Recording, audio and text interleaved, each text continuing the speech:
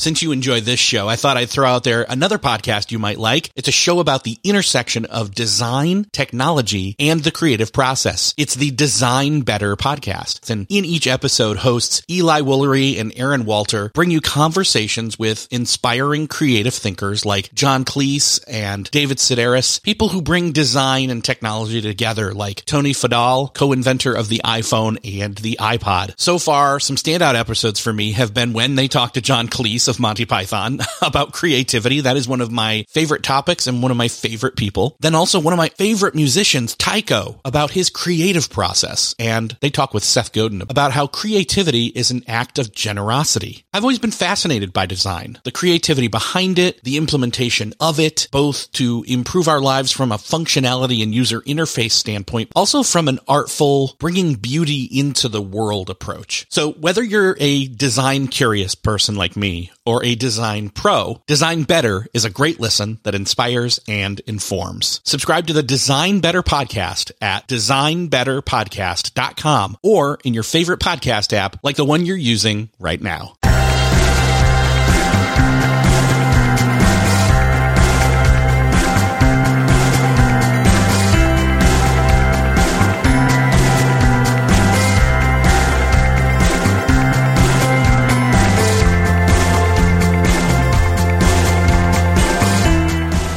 Hello and welcome back to another episode of Beyond the To-Do List.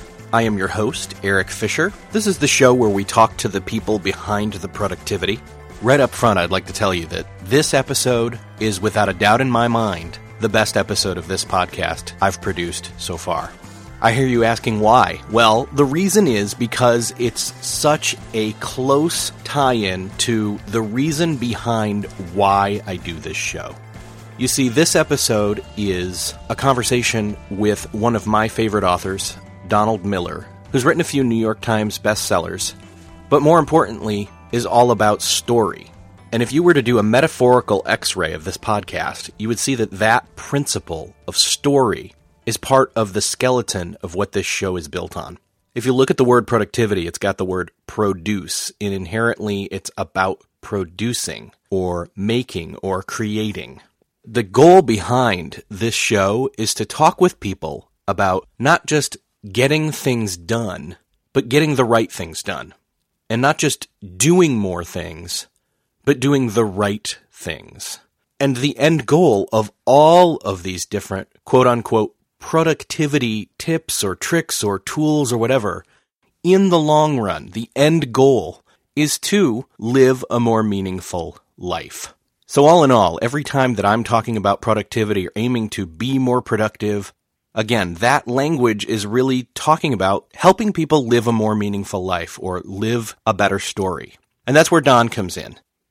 My favorite work of his so far has been A Million Miles in 1,000 Years, a book that came out about 2009. And in that book, he talks about the fictionalization of his life as he was working with some screenwriters to adapt an earlier book of his, Blue Like Jazz, and how learning the elements of story and what made a story good also translates over into what makes a meaningful life. So, let me just get out of the way, and you can listen to Don and I talk, but pay attention to what he's talking about and the free tools and resources that he has to give out at the end of the episode. This week, I am privileged to speak with Donald Miller, author, speaker. Welcome to the show, Don. Great to be with you. As an author, you're self-described as sitting in your underwear and you write sort of memoirs and spend years making mistakes and then learning how to make up for those mistakes, and then you write about it. So yeah, that's pretty much how it goes. It's kind of a good shtick if you can do it. When did you decide, okay, I'm going to start writing? Like, writing's a thing. I'm interested in this. I think I might be good at it. You know, it's probably in high school when I decided I wanted to be a writer, and lost track of that for about 10 years in some ways, but then kind of came back into it when I got a job at a publishing company, just basically as a sales guy, and got to see behind the scenes how books are written, how it works. Thought, man, I should try to write one of these. So started writing at night. That book ended up getting published, and then my career switched from publishing over to writing, and then later would start my own little publishing company. Never published my own books. So kind of have had hands in both worlds for a long time, but my entire professional career has all been in essentially the business of books, both writing them and publishing them and marketing them and all that kind of stuff. So your first book was originally titled Prayer in the Art of Volkswagen Maintenance, later published as Through Painted Deserts, actually still available as a free audiobook from Noise Trade, which I love Noise Trade. Yeah. Sold okay, but yet you decided to do it again. What was the story behind, okay, I'm going to try again? Well, it's a humbling story. The first book didn't sell enough copies that any publishers were excited to print me again. And so there weren't a lot of people knocking down my door. And I did have a little publishing company of my own. It was just barely breaking even, a brand new company, warehoused the books in my basement.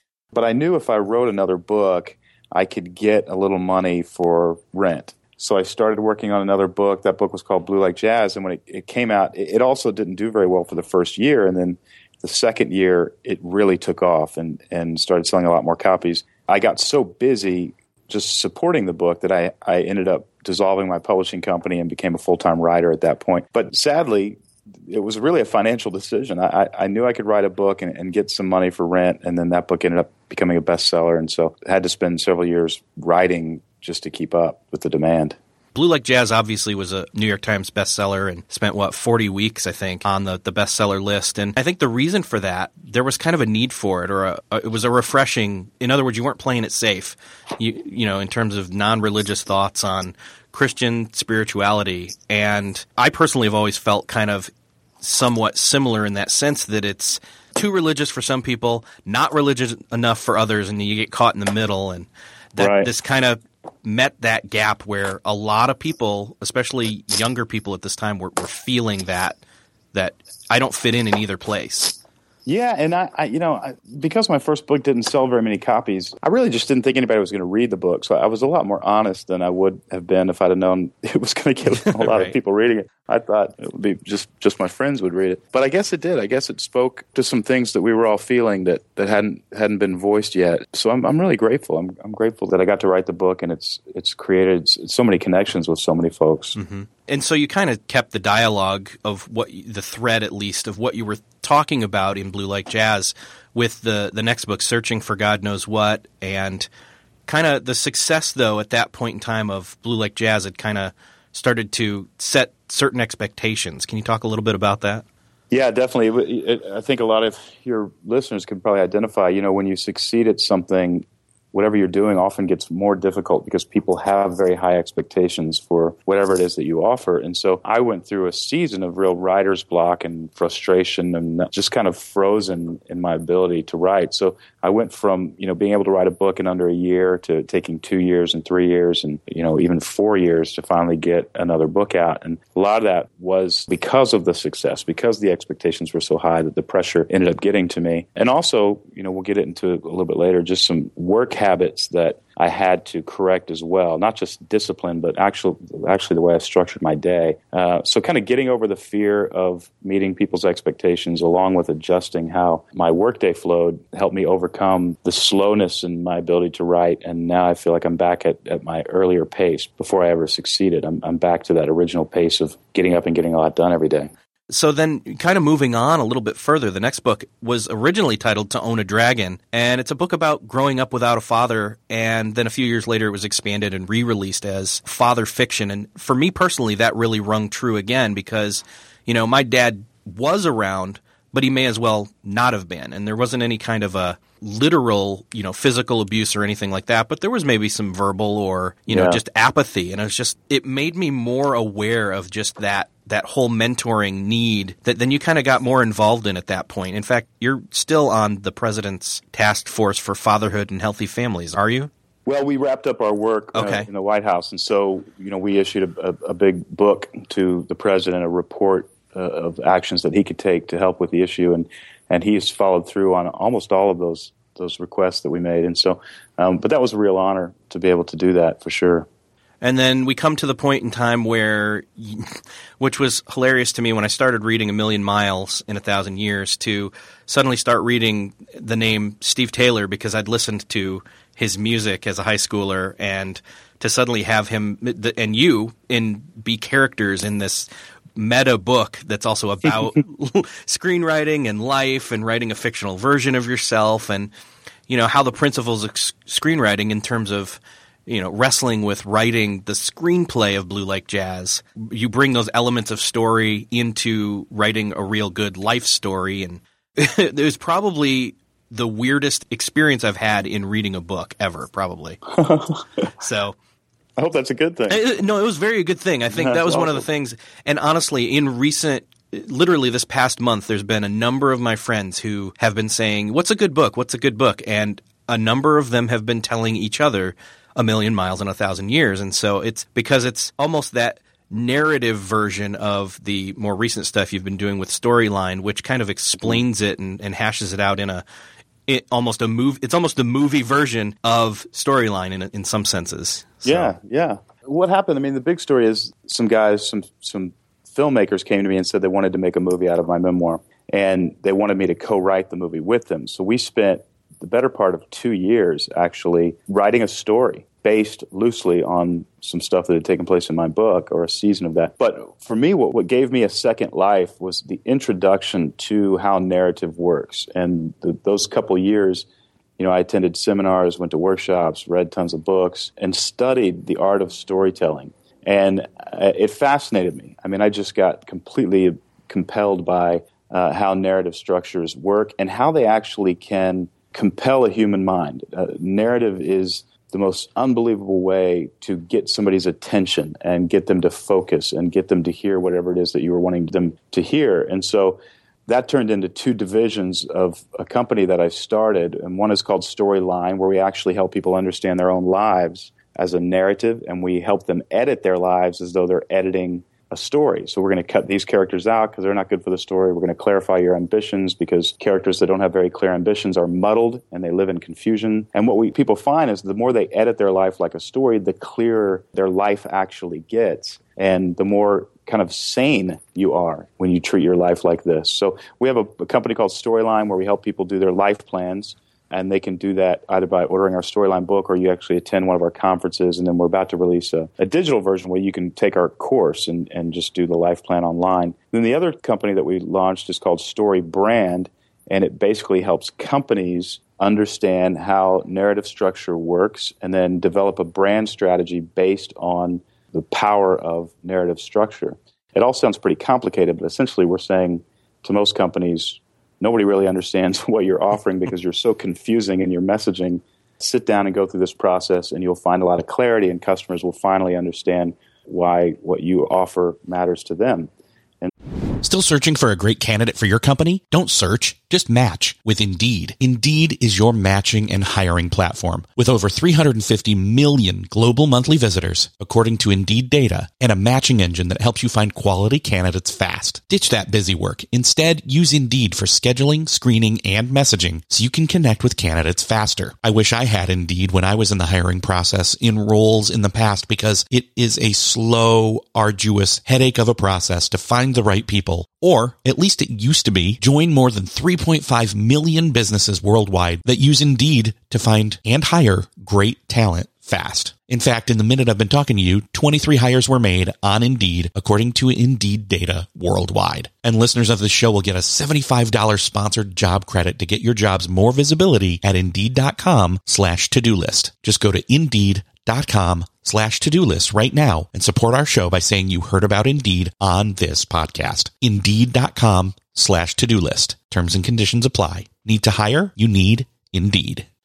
What's something that works so well, it basically feels like magic? For me, I'm thinking air conditioning, noise-canceling headphones, definitely. Meeting-free Fridays? What about selling with Shopify? Shopify is the global commerce platform that helps you sell at every stage of your business. From the launch your own shop stage to the first real store stage, you don't have to just sell your own stuff anymore. With Shopify Collective, you can curate products to sell from brands you love and give your customers more variety and your business more sales. Shopify is your no excuses business partner. Sell without needing to code or design. Just bring your best ideas and Shopify will help you open up shop. Shopify also helps you turn browsers into buyers with the internet's best converting opening checkout, 36% better on average compared to other leading commerce platforms, and sell more with less effort thanks to Shopify Magic, your AI-powered all-star. Sign up for a $1 per month trial period at shopify.com/beyond. Again, go to shopify.com/beyond now to grow your business no matter what stage you're in. Shopify.com/beyond.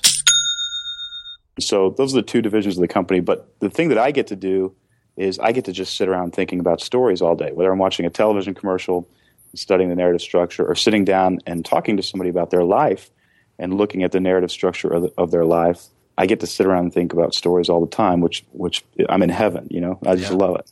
So what are some of those narrative structure pieces that make up a good story and thus a great life? Well, if you break down stories, and I'm talking about the movies that you see, the most common elements, and when I say the most common elements, I also mean the most powerful elements that captures audiences, is this structure. You have a character who has a problem. They meet a guide. The guide gives them a plan that breaks through their confusion. Then the guide calls them to take action against their problem or their enemy. And that action either results in a comedy, a happy ending, or a tragedy. And that's it. I mean, that's Star Wars, Hunger Games, Tommy Boy. I mean, you name it, that's it. I've never heard those three movies mentioned in the same line, ever. They are the same film. They're the exact same film. They're the exact same narrative structure. It's just you just lay different characters and different problems over the same structure. But that's the structure that the human mind responds to. And so when we're talking about our lives as real people, those elements need to be clarified. And the thing about a story, what makes a story great, one of the things that makes a story great is it's clear. It's not muddled. There's not a wasted word in the dialogue. There's not a wasted scene. And I think when I'm sitting down to help people figure out their life plans, they're very confused. They're very confused about what they want. They usually are playing too many roles. There are characters coming in and out of their story that are not serving the purpose of their lives, and so the relationships are a little bit out of whack. Those are the things that we attempt to work on as we're creating their life plan so they come out the other side, make a few changes, and everything gets clear. And when you're living a very efficient story, it's the same as when you're sitting in a theater watching one. It just makes sense, and you're compelled, and you're interested. But when your story is not clear and you don't know exactly what you want, you're unwilling to face the conflict, you don't have a plan, and there are too many characters in your life, the story can be very confusing and muddled and give the person experiencing that life a sense that life is meaningless. And when it's not actually that life is meaningless, it's just that what you've done with your life is giving it the feel of meaninglessness, and we can fix that. And so that's kind of what we do. There's also, in terms of script writing, there's the other thing called an inciting incident.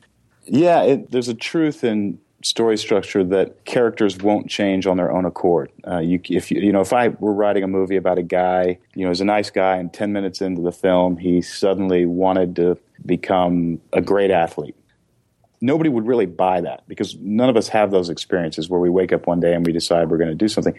A character has to be forced into action. So he falls in love with a girl who's a trainer at the gym and she only likes athletic guys. Well, that's an inciting incident. Now he has to become athletic if he's going to get the girl. You have to force the character to take action. So one of the things that we love helping our clients do is figure out real life inciting incidents in their life. And so if you sign up for a marathon and you raise $10,000 for some charity, if you finish the marathon, that's an inciting incident. Now you are forced to take action. So we like to help guys figure out what is the inciting incident that's going to get you to move forward on this ambition that you've clarified. So then after the Million Miles in 1,000 Years period of, the book's done, you're touring, you're promoting, and then that's over, a few years ago, a year or so ago, Storyline, the conference starts coming out, the workbook comes out, the online cloud-based dashboard and all of that. I believe there's probably a period in here somewhere where you weren't writing any books. In fact, there's not been the Storyline's a workbook. But it's not another, quote unquote memoir or your Donald Miller style book. Although I know that you're very close to having a new one out sometime this year. Is that the period where you were basically, stuck and the Storyline productivity schedule steps in? Pretty much, yeah. What happened was I was in Portland, Oregon. I lived in Portland, Oregon.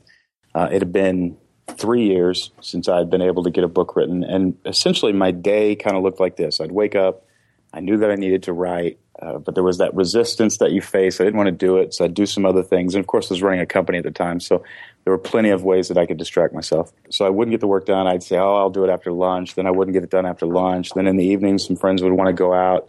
So I'd end up going out with my friends, the whole time feeling guilty and miserable because I didn't get my writing done. And when I sat down to write, it wasn't always the best experience. It was always very difficult. The words didn't seem to come. And I thought, well, I've either got writer's block or I'm just no longer inspired to do this kind of work. So I took a cross-country road trip, and I ended up ordering every audiobook I could find on writer's block, the creative process, willpower, organizing your time, all sorts of kind of psychology/business books. And by the time I got to where I was going, which was Washington, D.C., where I was going to spend a season working, I had learned some really valuable tools to help me restructure my day. For instance, the brain has much more energy in the morning than it does in the late afternoon or the evening. So you should really focus on your most important projects right out of bed because you're going to have the most muscle. It really is a muscle. So it would be kind of like, if you need to lift a bunch of weights, you should do it in the morning when you're the strongest because you're going to get weaker throughout the day. Right.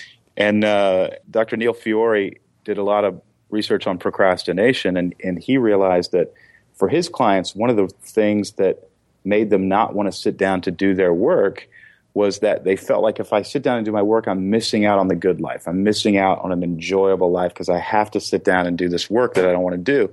So he would have his clients just write down, before they sat down in the morning to do their work, he would have them write down all the things that they get to enjoy later in the day. And he found that once they wrote down all the things they were going to get to enjoy later in the day, whether it's a date night with their spouse or they're going to go see a movie or they get to hang out with friends or there's just going to be a great meal tonight, it didn't matter.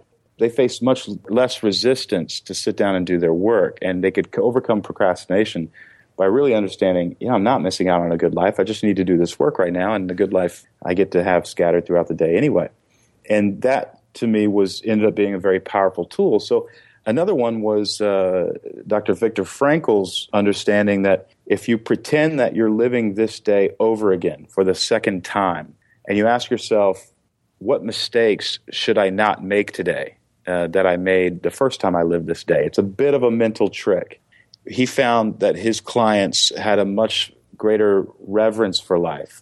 They were more intentional about relationships. They worried less about things that were trivial. And so these were some of the little tips that I actually took into my workday. And so what I did is I just took a piece of notebook paper and I created my own day planner day, in which I only would focus on 3 projects per day.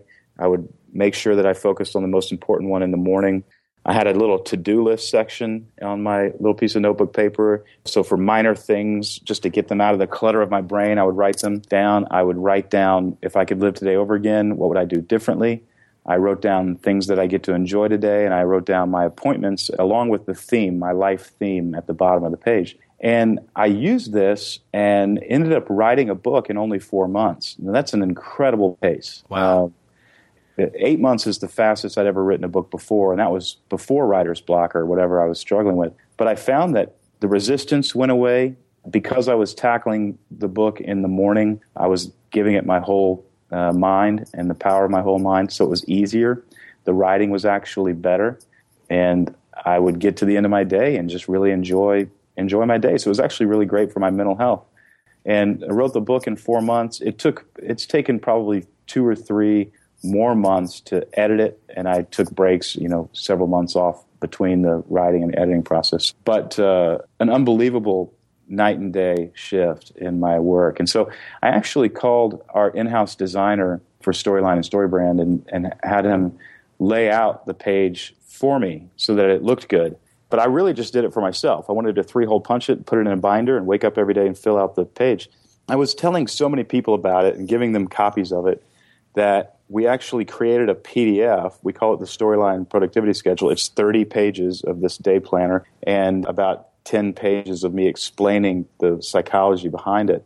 And we just gave it away free online. Anybody can go type in your email address, and you've got the Storyline productivity schedule. So we now have 25,000 people. We just did this a couple months ago. We have 25,000 people around the country who've downloaded it and are using it, and we're hearing great stories about how it's completely changed the way people work, and they're actually enjoying their work now. It's been fun, and anybody who wants it can get it. It's storylineblog.com, and then you'll see on the right-hand side a little picture of a day planner, and you put in your email address, and we'll email you that PDF. And there's no catch.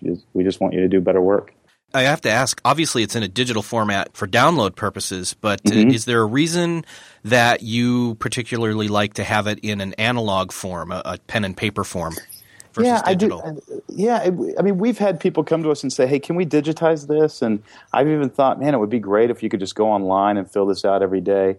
I actually personally probably wouldn't use it digitally. I really like the fact that one piece of my life is on paper.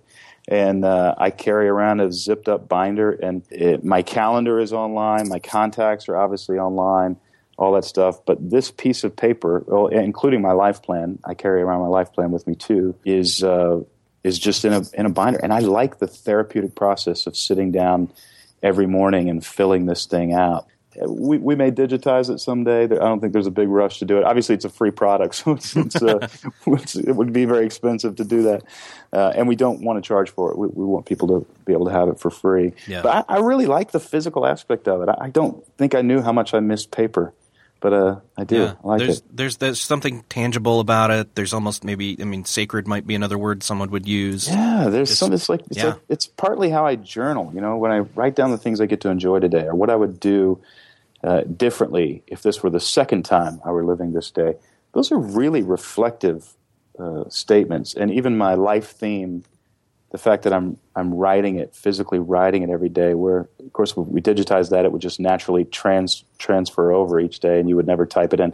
But I'm physically writing it, reminding myself, this is what I'm here for, and anything that comes at me that doesn't fit within my life theme, and my personal life theme is to help people live a better story. So if I get opportunities that would make me a lot of money, but they're not helping people live a better story, I now have a filter with which I can say, as much as I'd love the money, I've got to say no to that. That's not what my life is about. Yeah. And maybe it's also the fact that it takes maybe more time. Maybe it's worth slowing down to decide these things. I think, I agree. I counsel people to do it on paper. You could easily create an Excel spreadsheet or something to type all this stuff in, but definitely, I like paper. Well, in the last couple minutes here, I wanted to ask you about some of the other solutions you've found for productivity, particularly the two words you've used lately called focus and finish. I've written that. If I could do today over again, what would you do? I've written that several times in the past few weeks, focus and finish. And I am specifically wrapping up a book. On February 7th, I sit down with my publisher and turn in this new book that I've worked on. And the book has been written for a long time, but I've got to get through the next phase of edits before I turn it in, and then basically that's it. And so crossing the finish line on a book really is like running a marathon. You've got those last 4 miles, and it's pretty exhausting. So to be able to sit down and focus and know that I'm going to reap the benefits of this a year from now when the book is out and people are talking about it. So focus and finish has become huge. Those are two great words, Eric, because I think a lot of us get into trouble because we're doing too many things. We're playing too many roles. We've got too many projects going on. We're not focused on one of them. And then the other thing that probably a lot of us have the bad habit of doing is not finishing well. I am a really great starter. I love starting projects. In the middle of them, it's like, we're still doing this and still having to think about this. But nothing changes the world if we don't finish it. And we have to actually finish this book and get it out there. We have to finish this webpage and put it out there for people to see. We have to finish things. That's what changes the world, or just the things that we finish. And so those are two things that I'm trying to cultivate this year, the power of focus and the power of finishing. That's awesome. Yeah, those are the words. I think I'm starting to adopt those words myself. That's why it kind of resonated again. Good, it's like I start so many things. I got to finish. And to finish, you got to focus. So yeah, that's true. Yeah. Well, I think it's also funny that you've mentioned twice now the whole living this day over again, because the day I'm going to release this is going to be February 2nd, which is Groundhog Day. And the movie is one of my favorites. Yeah. There's a screenwriting lesson in that movie in and of itself. But also at the end of February, you're having another Storyline conference in San Diego, February 27th through March 1st. And it's still pay what you want. Yeah, we came up with this model last year. We were charging about $300 to attend one of our conferences, and we felt like that was a pretty good deal. But I noticed there was a demographic of people, a little younger demographic, who just weren't able to afford it, weren't able to come. And I kept hearing things online, I wish I could come, I just can't afford it right now. And I thought, I don't like that. So we just came up with this crazy idea that people should just pay whatever they want. And we just kind of counted on the generosity of some people who could pay a little bit more than what the asking price is in order to offset the costs or the losses from people who needed to pay a little bit less.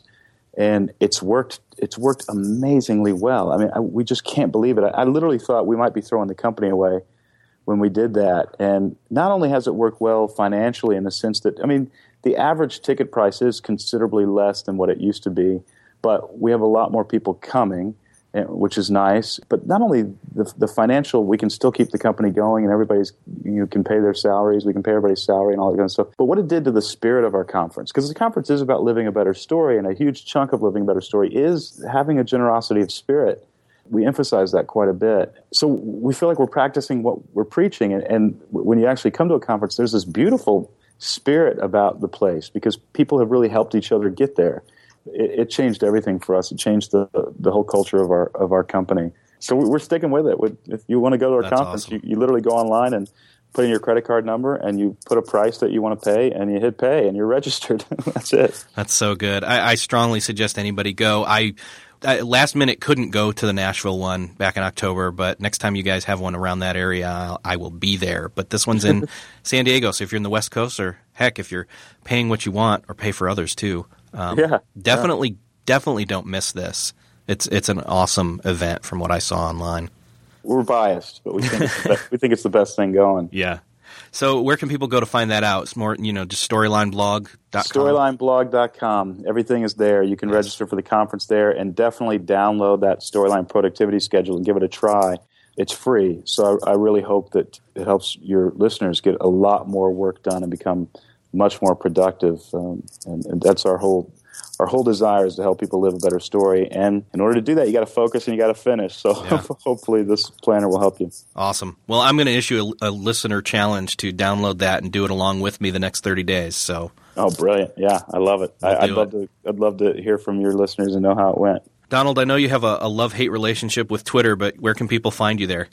At Donald Miller on Twitter. I tend to tweet a little bit of business advice, but every once in a while you'll just get a picture of my dog. So awesome. Don, it's been just an awesome time to talk with you again. So thanks for coming on the show. I appreciate it, Eric. Appreciate your time.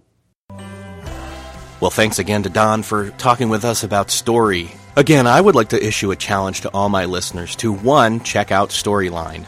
2, check out the Storyline blog. And 3, grab the Storyline productivity schedule. Go over to storylineblog.com, enter your email, and you'll get that for free. I personally am going to go through and use that myself as a clarifying tool for my focusing and finishing what I'm working on right now.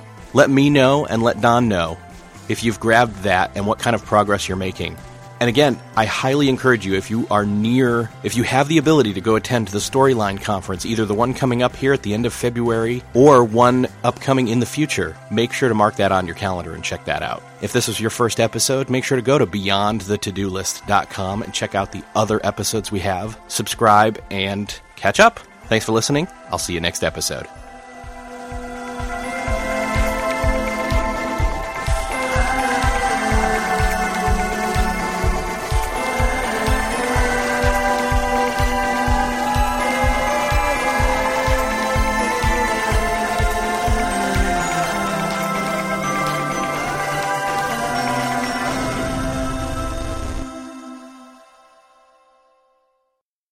Beyond the To-Do List is a proud member of the Noodle Mix Network. Find more of our award-winning and award-nominated podcasts to make you think, laugh, and succeed at noodle.mx. Learn how to podcast Theorize over the TV shows Once Upon a Time in Wonderland, and Under the Dome. Laugh with our clean comedy, delve into science fiction and philosophy, learn critical thinking from movie reviews, and more at Noodle.mx. Hey, thanks for listening to the end. If you're looking for a show to start helping you apply these productivity lessons on your business, check out Millionaire University. It's real lessons from real entrepreneurs teaching you what you need to know to improve your business or start one if you've been putting it off. It covers all aspects of business, from starting, marketing, growing, managing, and everything in between, wearing all the hats. And as an added bonus, I am conducting a number of those conversations, those interviews. So you'll fit right in. Again, that's Millionaire University. Just search for it in Apple Podcasts, Spotify, or wherever you're listening to this podcast.